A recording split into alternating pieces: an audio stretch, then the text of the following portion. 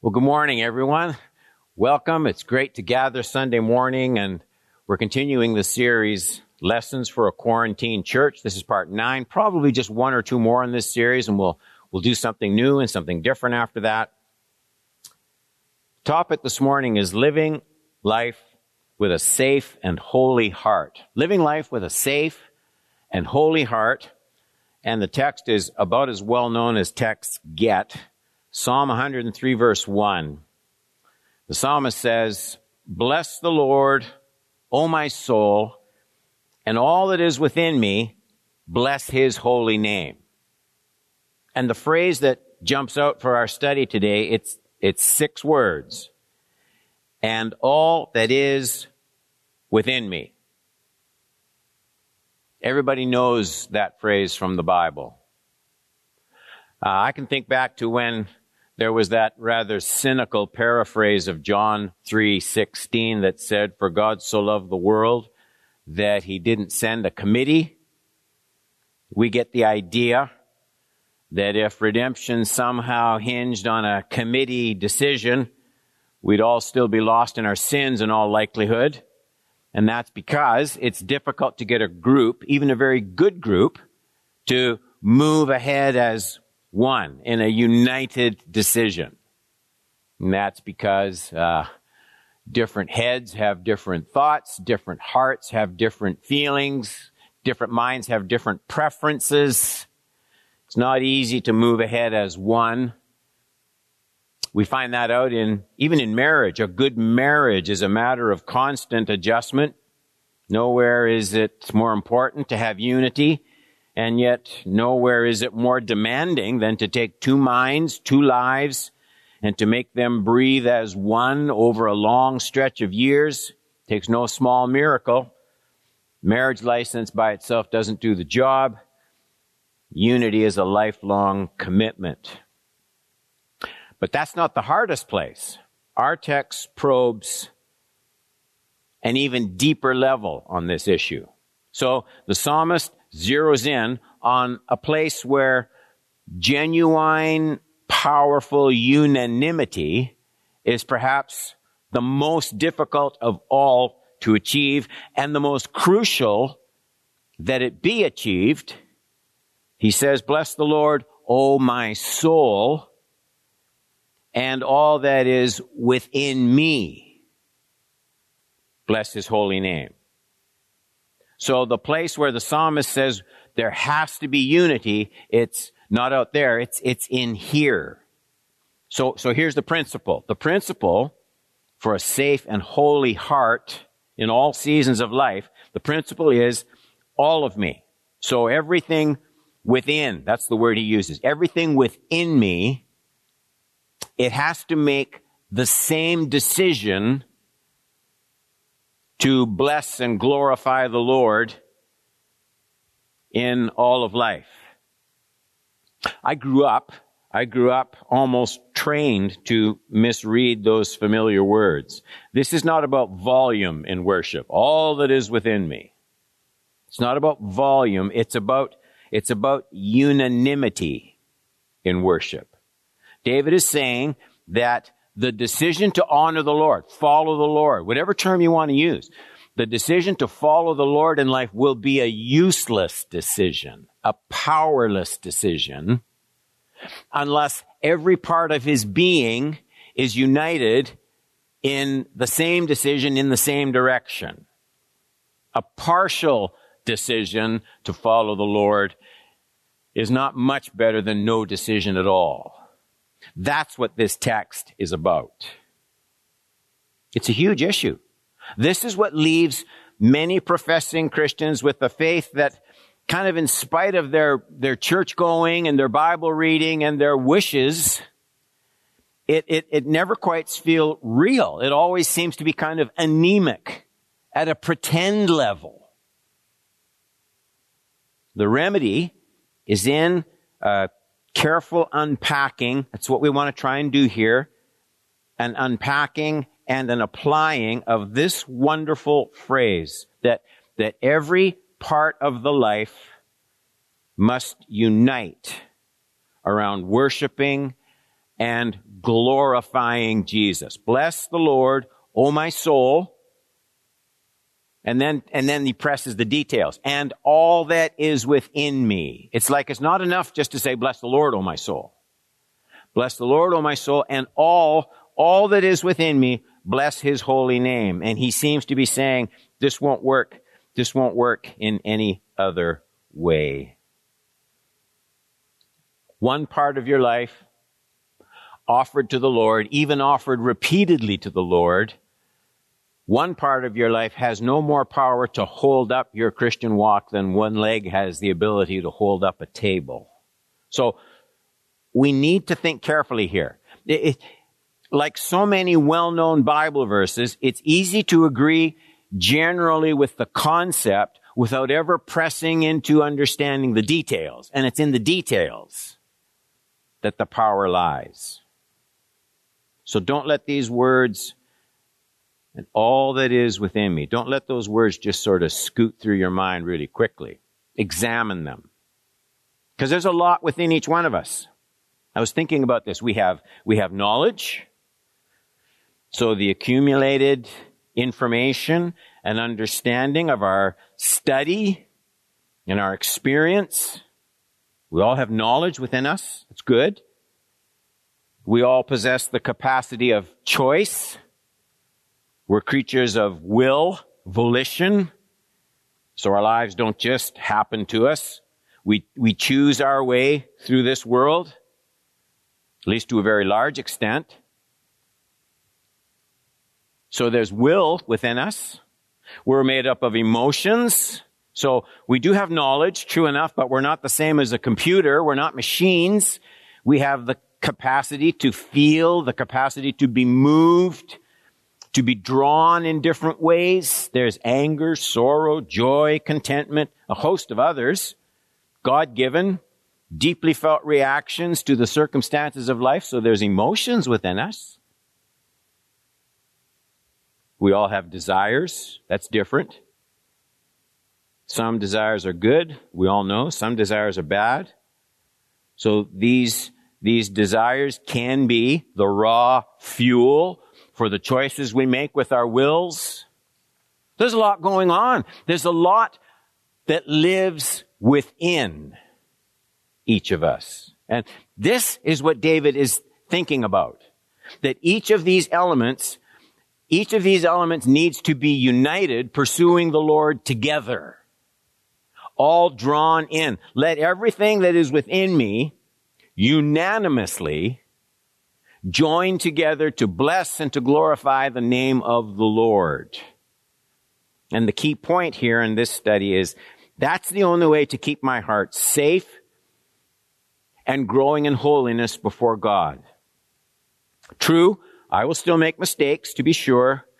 Here's the thing, though. None of those mistakes will be ongoingly corrupting and destructive in my walk with Jesus if I remember this key idea. I may fail, but I will never stop walking in the light if all that is within me wants to bless his holy name.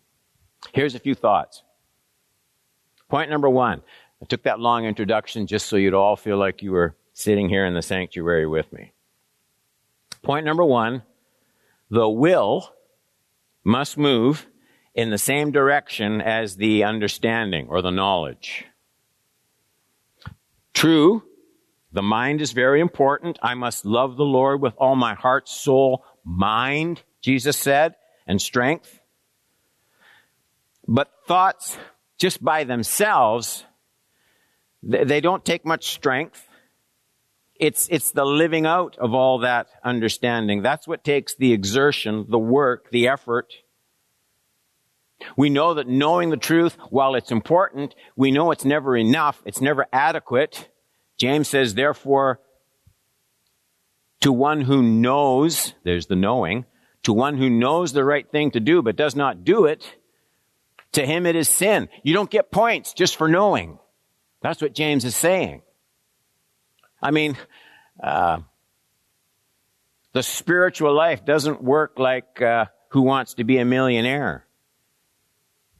You don't get to follow Jesus just by knowing the correct answers to enough questions. The Christian life isn't like that. Christian life isn't a quiz show. James says people can have all the right answers and still live sinful lives. Now, just to be clear, you always have to balance. David certainly valued truth. If what he says is accurate, he spent hundreds of chapters and verses in his songs of worship for the congregation, praising the beauty and the wonder of the precepts of God. You know these words, Psalm 19, 9 and 10. The judgments of the Lord are true. They are righteous altogether. They are more desirable than gold. Yes, much fine gold. Sweeter also than honey, the drippings of the honeycomb. No, David spent a lot of time learning the truth in the precepts and the law of God. He says he meditated on it day and night. But he didn't study just to learn the truth. He meditated on it so he could live the truth. Psalm 37:34. Wait for the Lord and keep his way, and he will exalt you to inherit the land. Or Psalm 119, 104 to 106. From your precepts I get understanding. There's the knowledge. Therefore I hate every false way. Your word is a lamp to my feet and a light to my path. Pathway. You're walking in it. I have sworn, and I will confirm it, that I will keep your righteous ordinances.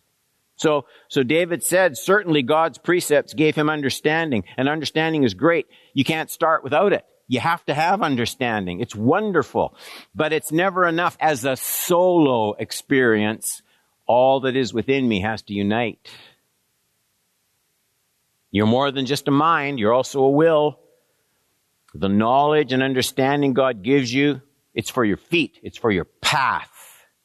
It's knowledge that shows up in where you go, where you plant your next step, the direction of your life.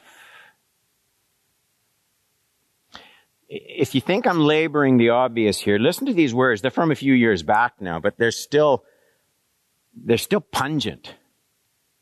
George Barna said, quote, while most Americans today claim to be Christians, this commitment is becoming less and less meaningful.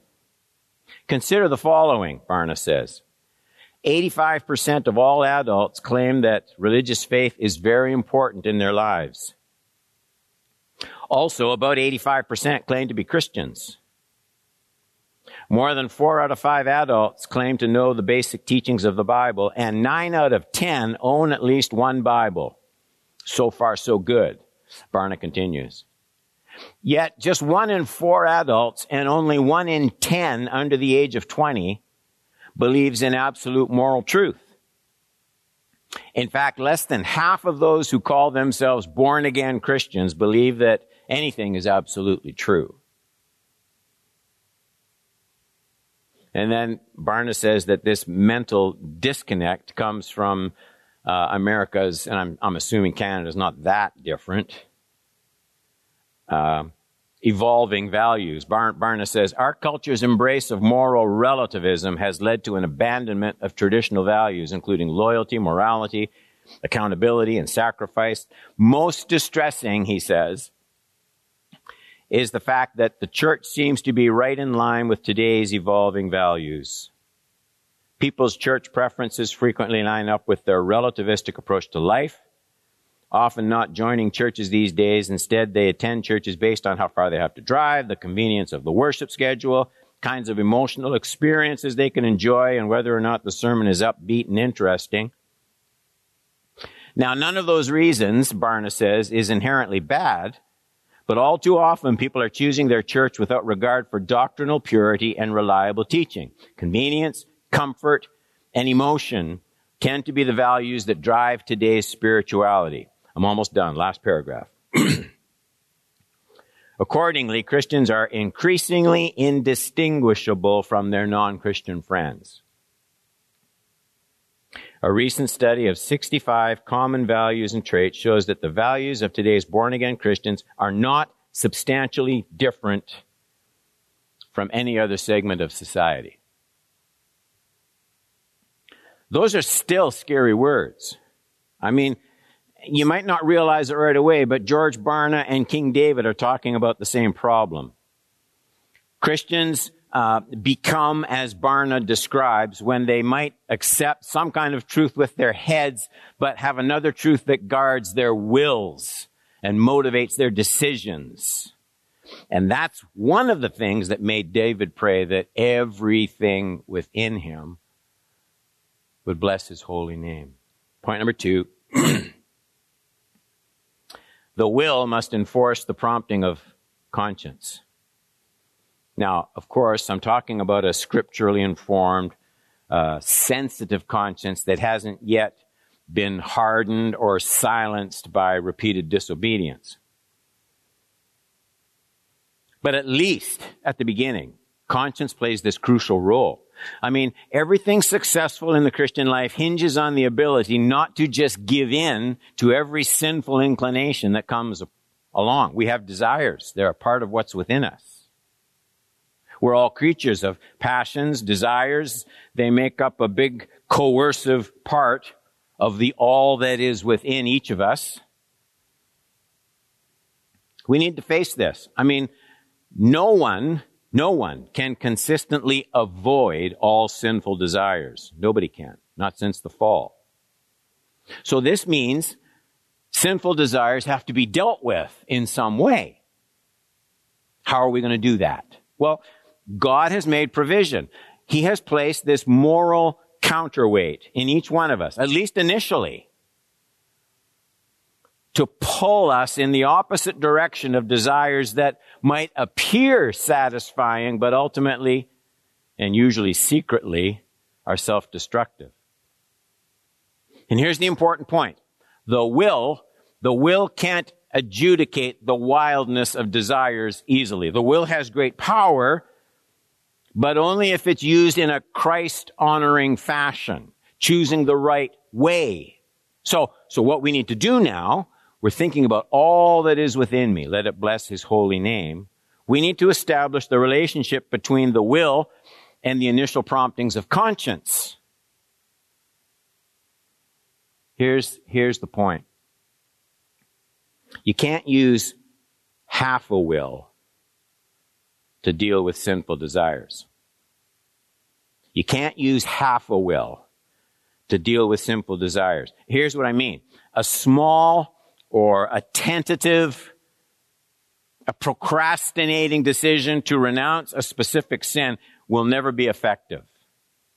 It's not enough that your conscience takes some kind of initial stab at sinful desire. Unaided by being backed up by the will, your conscience will only vote against sin for so long. Your will has to come to hate it too. Your conscience doesn't have the power to fight off sin on its own for prolonged periods of time. Its only purpose is to prompt, wake up, quicken the action of the will to enforce it. And so now you see, we're getting to the heart of David's poetic word, and all that is within me, let it bless your holy name. I believe this explains some of the really drastic statements Jesus made about sin. People are often troubled by these words of Jesus in Matthew 18, 8 and 9.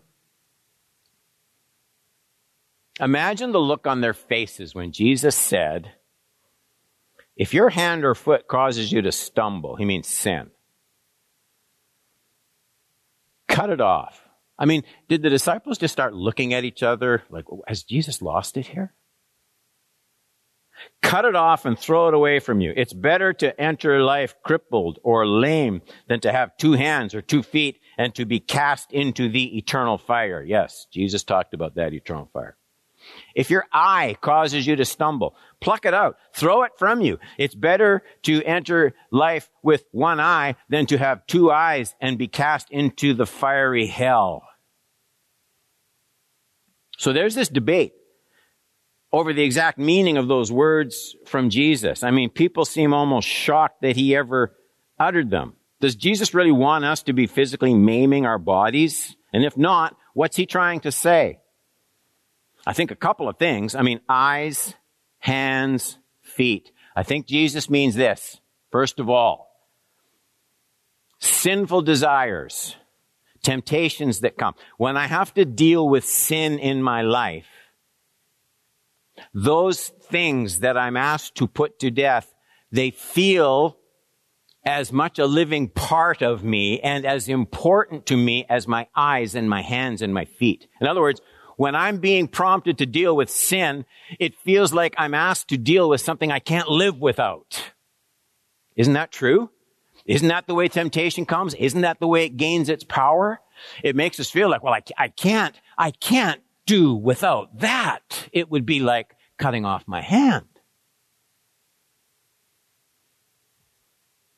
Another thing, I believe this is Jesus' way of saying that you and I won't be able to resist sin with small, casual decisions. The conscience can come, it can convict, a few initial stings, stabs, but if the whole will, the whole being doesn't unite with conscience, using half your will to fight sin is a losing game.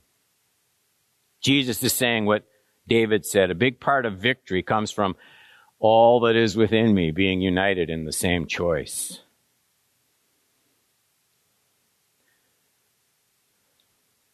When I was a kid, I can still remember I had a book. I don't know where I got it. Sometimes it would be read to me, and when I could read it myself, being a typical boy, I loved these stories, Civil War stories. I confess, I loved the gory details of wounded soldiers, how they would be liquored up and then a hot knife or sword would cut through the flesh, and you'd get these descriptions. Remove an arm or a leg and the bone would have to be sawn in two. Whatever else you say about that practice, it's a big decision. You don't make it lightly. Whenever I counsel people, to this day, well, I don't do as much, of course, right now, but whenever I counsel people and they tell me they're thinking about quitting smoking, or they're thinking about breaking off a sinful relationship, or they're praying about their addiction to pornography, as soon as they start to say that, I know they're not going to make it. There's no gradual, delicate way to cut off a hand. You make some decisions drastic and definite, or you don't make them at all. So I believe Jesus is saying we usually don't grow out of these kinds of besetting sins. It takes an honest look at our own hearts, doesn't it? All that is within me. I mean, everyone hates sin generally. We sing about it, we talk about it. Sin is bad, holiness is good. To hate sin generally, that's easy. I think it's expected. But Jesus makes the point of forsaking any specific sin. He makes that a very different story. It's like plucking out your eye once you get right down to it.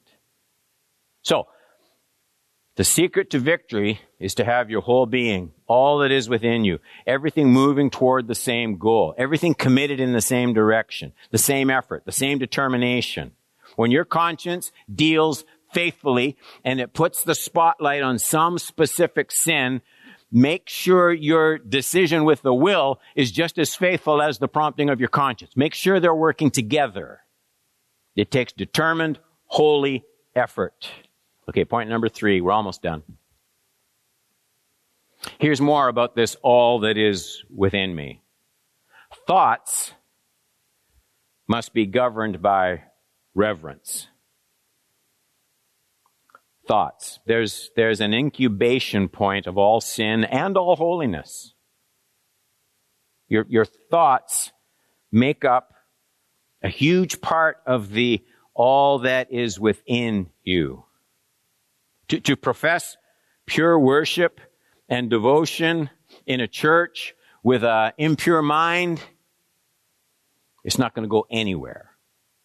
It's not going to go anywhere. So, when you talk about your thoughts, this is where my pursuit of holiness must run deep. And here's why. I have enough personal pride in me that I don't want to be caught doing bad actions. People can see my actions, and my reputation is affected by my actions. But nobody else on earth can see my thoughts. And what that means is, here's the problem, there's no external pressure to keep my thoughts holy, because no one's going to know if they aren't. So this is why the keeping of the thought life, it may well be the best indicator of what is most purely spiritual in my walk with Jesus. The only incentive for a pure mind is devotion to Jesus and yielding to the Holy Spirit. So examining your thoughts will take away anything phony and pretentious out of your relationship with Jesus. Jesus talked about it. Mark 7:21 to 23. For from within, out of the heart of men proceed evil thoughts, fornications, thefts, murders, adulteries, deeds of coveting and wickedness, as well as deceit, sensuality, envy, slander, pride, foolishness. All these evil things proceed from the within. He's saying that the thoughts, that's where these things incubate. That's where they start, in that unseen part of you. But it's a part of all that is within you that has to bless his holy name. This is what Jesus meant when he said, if you want to make the outside of the dish clean, you don't start with the outside, you start with the inside. And that way you get everything clean in the most effective way.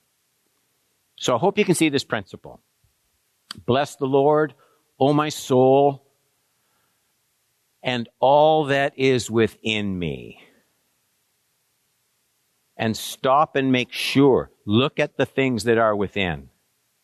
Conscience, your will, desires, thoughts, emotions. And make sure when you decide, we sing it, you've decided to follow Jesus. It's a great song, as long as you're sure you know what you mean when you say, I've decided. How much of you? Which parts of you? Because when it's all that is within you, oh my goodness, that's the way to keep your heart holy and safe before the Lord. So, bless the Lord, O my soul, and all that is within me. Bless his holy name. Let's pray. Your word, it searches our hearts. It's so extensive in the way it calls us to make a choice to follow you. Forgive us for all the points where we make that decision smaller than it needs to be. Thank you for your grace. When we study a subject like this, there's not one of us who can't say, boy, I need, this has to change, this has to grow, this has to mature, this has to be included. And you're there. You're there with your gracious, sympathetic heart to pull discipleship and extend it to all the areas of our lives by your Holy Spirit. We love you for that. And so, Lord, we pray with David, unite my heart to fear your name. In Jesus' name we pray. Amen.